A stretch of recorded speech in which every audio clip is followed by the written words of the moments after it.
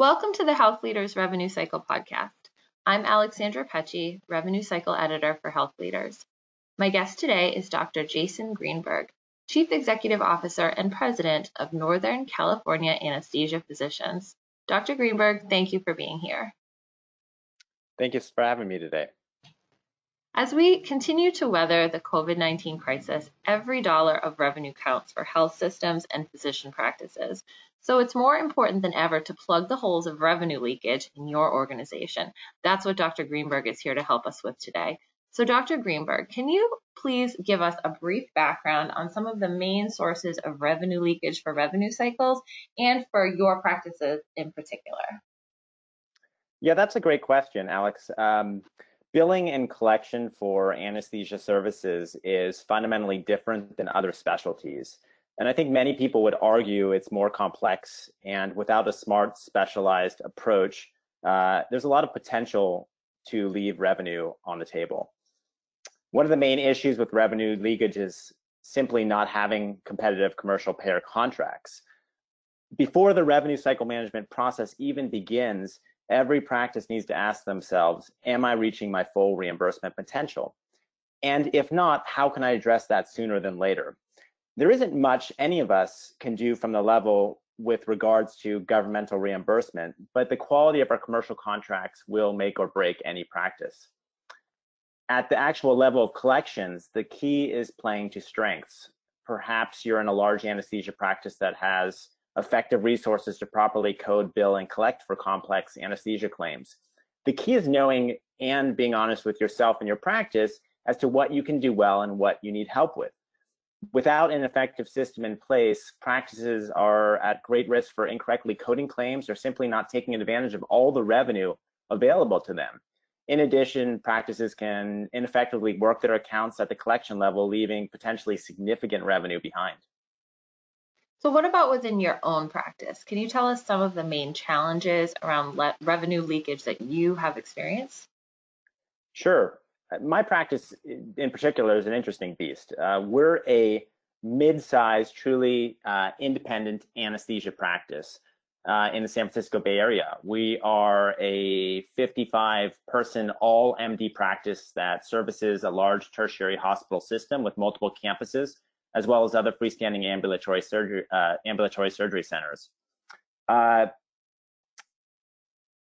The consolidation of the medical industry has not spared the world of anesthesia practices.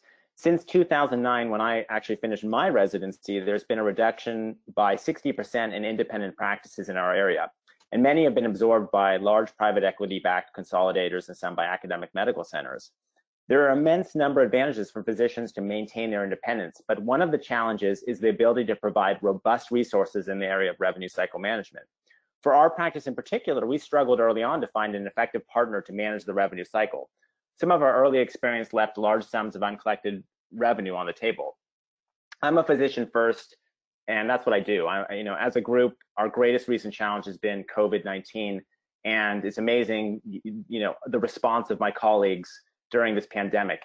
It hasn't really given them much time to focus on the business of medicine, and I don't think the general public would want them to do that either. So for us, having a partner that can do this effectively is the key thing, and having them do it in a cost-effective manner is essential.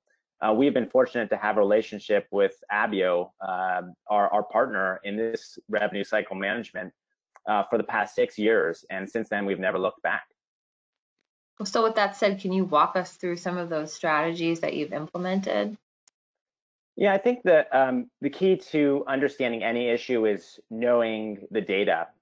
From a high level, every practice must know what their percent of allowed collections is. How well is your practice collecting governmental products? How well are you doing with commercial insurers? That data should be available to you, and if not, it's easily obtainable through third-party analysis. A number of years back, we looked at this data and quickly determined we could do better than we were doing. It became difficult to make the change to a different partner, but I found that the initial headache was dwarfed by the upside benefit. Optimizing your revenue cycle management is perhaps the most controllable thing any group can do. And once you're comfortable with that piece, you can begin to drill down on solving the more difficult and less controllable revenue problems for a practice, which are payer mix and utilization. To manage these issues, creativity and data are key. If you have a practice that is, for instance, 75% Medicare and Medicaid, you can't necessarily change that. But what you can do is think of how to share the burden with the hospital or center that you're working with. As an aside, in anesthesia practice, our Medicare reimbursement rates are far lower than other specialties, and it requires us to seek alternative sources of revenue. In one specific example, we were asked to contract with an outpatient center that had a payer mix that was unsustainable. I mean, I simply put, the revenue generated from anesthesia services did not fully cover the expense of the anesthesiologist. Payer mix data gathered from the center in coordination with our own data from our partners allowed us to make the case to the center that a subsidy was needed. In some way, this harkens back to the first philosophy I mentioned, which was maximize your contract potential. Kind of on the other end of the spectrum, at another site, we had an excellent payer mix, but incredibly poor utilization of anesthesia resources. Because we use time-based billing, an efficient day is one with minimal anesthesia downtime. At this particular site, we found that 2 rooms were running for only part days, requiring partial utilization of 2 resources. Again, with good data, we calculated an average day based on average rates and acceptable utilization, allowing us to justify a subsidy. We've also solved this issue in the past by altering room scheduling, but I think there can be challenges with that approach. So with that said and all that talk about data, can you tell us a little bit more about how your strategies have actually helped, like, and include some of that data? Sure. So looking at our actual numbers, we actually, in our own practice, we had an increase year to year of 15% increase in revenue from just making some of these adjustments based on looking at utilization, payer mix, and optimizing our RCM partner. That's incredibly important for a practice like mine because we work in the San Francisco Bay Area, which, as you can imagine, having competitive salaries is essential. The easy approach to challenges with payer mix and utilization is to just drop the business. And this can be short-sighted, because competitors may take the business at a loss to gain geographic presence. For smaller groups such as mine, much care has to be taken to avoid losing ground to our competitors, and creative solutions are a must, and good data is key. In these examples, we were able to raise our effective contracted rate by as much as 50 to 60%. And we did that by not solving the payer mix problem, by increasing commercial exposure, which is not really something you can easily do, or demanding that one of our surgery centers lose business by decreasing the amount of time they offer to the surgeons, but we simply made ourselves whole by collecting subsidy. What are some more overlooked areas that revenue cycle leaders should be digging into as they seek to eliminate revenue leakage in their own organizations? Again, I think it starts with an honest assessment of your own practice's strengths and weaknesses. How much of the revenue cycle management process can you actually manage yourself? Is it cost effective managing it yourself? If you are outsourcing, how good of a job is your partner doing? You've got to look at the data. You've got to look at what your allowed collections are and how great of a job you're doing collecting everything you can, and not just make assumptions.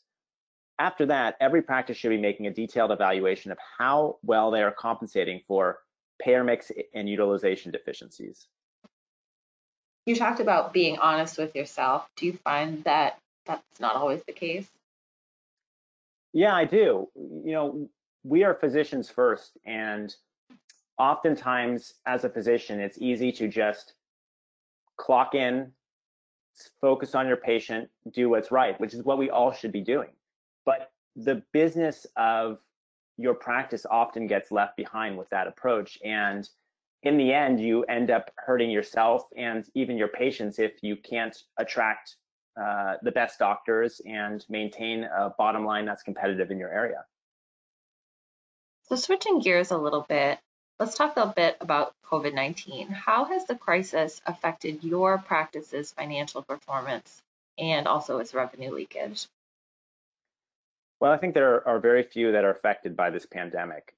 In many ways, I consider myself and members of my practice extremely lucky. Our clinical work is essential, and I can't tell you the satisfaction I have in taking care of patients. The other part is we're also employed, which is an important perspective to keep during this difficult economic time. During the shelter in place and resulting elective surgery hiatus, we saw about a 75% decrease in our surgical volume. The Bay Area, where we practiced, was the first place in the nation to shelter. So we felt the effect early and hard. But over the course of months, we have slowly recovered and are now at about 85 to 90% of baseline surgical volume. From a revenue leakage standpoint, we've been fortunate to have a partner who seamlessly transitioned as the crisis evolved. We effectively saw no change in our revenue cycle management other than our own lack of productivity due to the shelter in place. In addition, some payers provided generous advancements, and the government stimulus in the form of the Paycheck Protection Program loans and the HHS funding stimulus also helped. Do you see another dip in elective procedures on the horizon now that the numbers in California are starting to spike again? Well, I think that is a great question, and nobody knows, but the numbers certainly are going up. And the one thing I can say is I think that the hospital systems will perhaps take a different approach the second time around. The sheer loss in revenue to the medical system and the hospital systems and independent practices was enormous. And the approach that was taken was kind of a proactive approach to shut things down because we didn't have great testing, we didn't have enough PPE, and it was the proper thing to do. Now that testing is far more robust and we have significant more PPE, I think that they will be taking more of a surgical approach to decreasing volume and not just taking a kind of a blunt approach to it. So I do think that there will be areas, and particularly the areas that are harder hit, will see decreases in surgical volume, but I don't think it'll be as much extreme across the board as it was. Okay, and we should note that we're recording this at the beginning of July 2020, so just a context for listeners there. And finally, last question, how can anesthesia practices and health systems better work together to ensure the financial health of themselves, their own practices, and their patients? Yeah, I think that this is a key question and something I've personally thought a lot about with my own practice. Anesthesia practices and health systems have to think of themselves as partners rather than adversaries. In many ways, they're incredibly reliant on each other. Without the hospital system and patients that are coming into the hospital system or ambulatory center, anesthesiologists would have no place to practice. In addition, anesthesia practices are becoming increasingly financially reliant on these large hospital systems. At the same time, if anesthesia services suddenly halted, the hospital would cease to function. Look at the staggering losses during the shelter in place. A huge component was from loss of elective procedural volume. Both entities rely on each other. When I personally walk into any negotiation, I try to put myself in their shoes. What do they need? What value can I add to them? What solution will create a win for both sides? At the end of the day, it's not a zero-sum game. Are there any partnerships that you are particularly proud of for your own practice? Yes, I think we have an excellent partnership with our local hospital system. I think we have fantastic partnerships with our multiple surgery centers we work at. And I think we have a fantastic partnership with our revenue cycle management company, Abio, who serves in a capacity far more than just managing the revenue cycle process, but they also serve in providing business services, advisory services, and technology for us to function properly. Dr. Greenberg, it's been wonderful talking with you. Thank you for being here and sharing your expertise with us. It was a pleasure. And thank you, listeners, for joining us on the Health Leaders Revenue Cycle podcast. Until next time, keep taking care of patients and each other.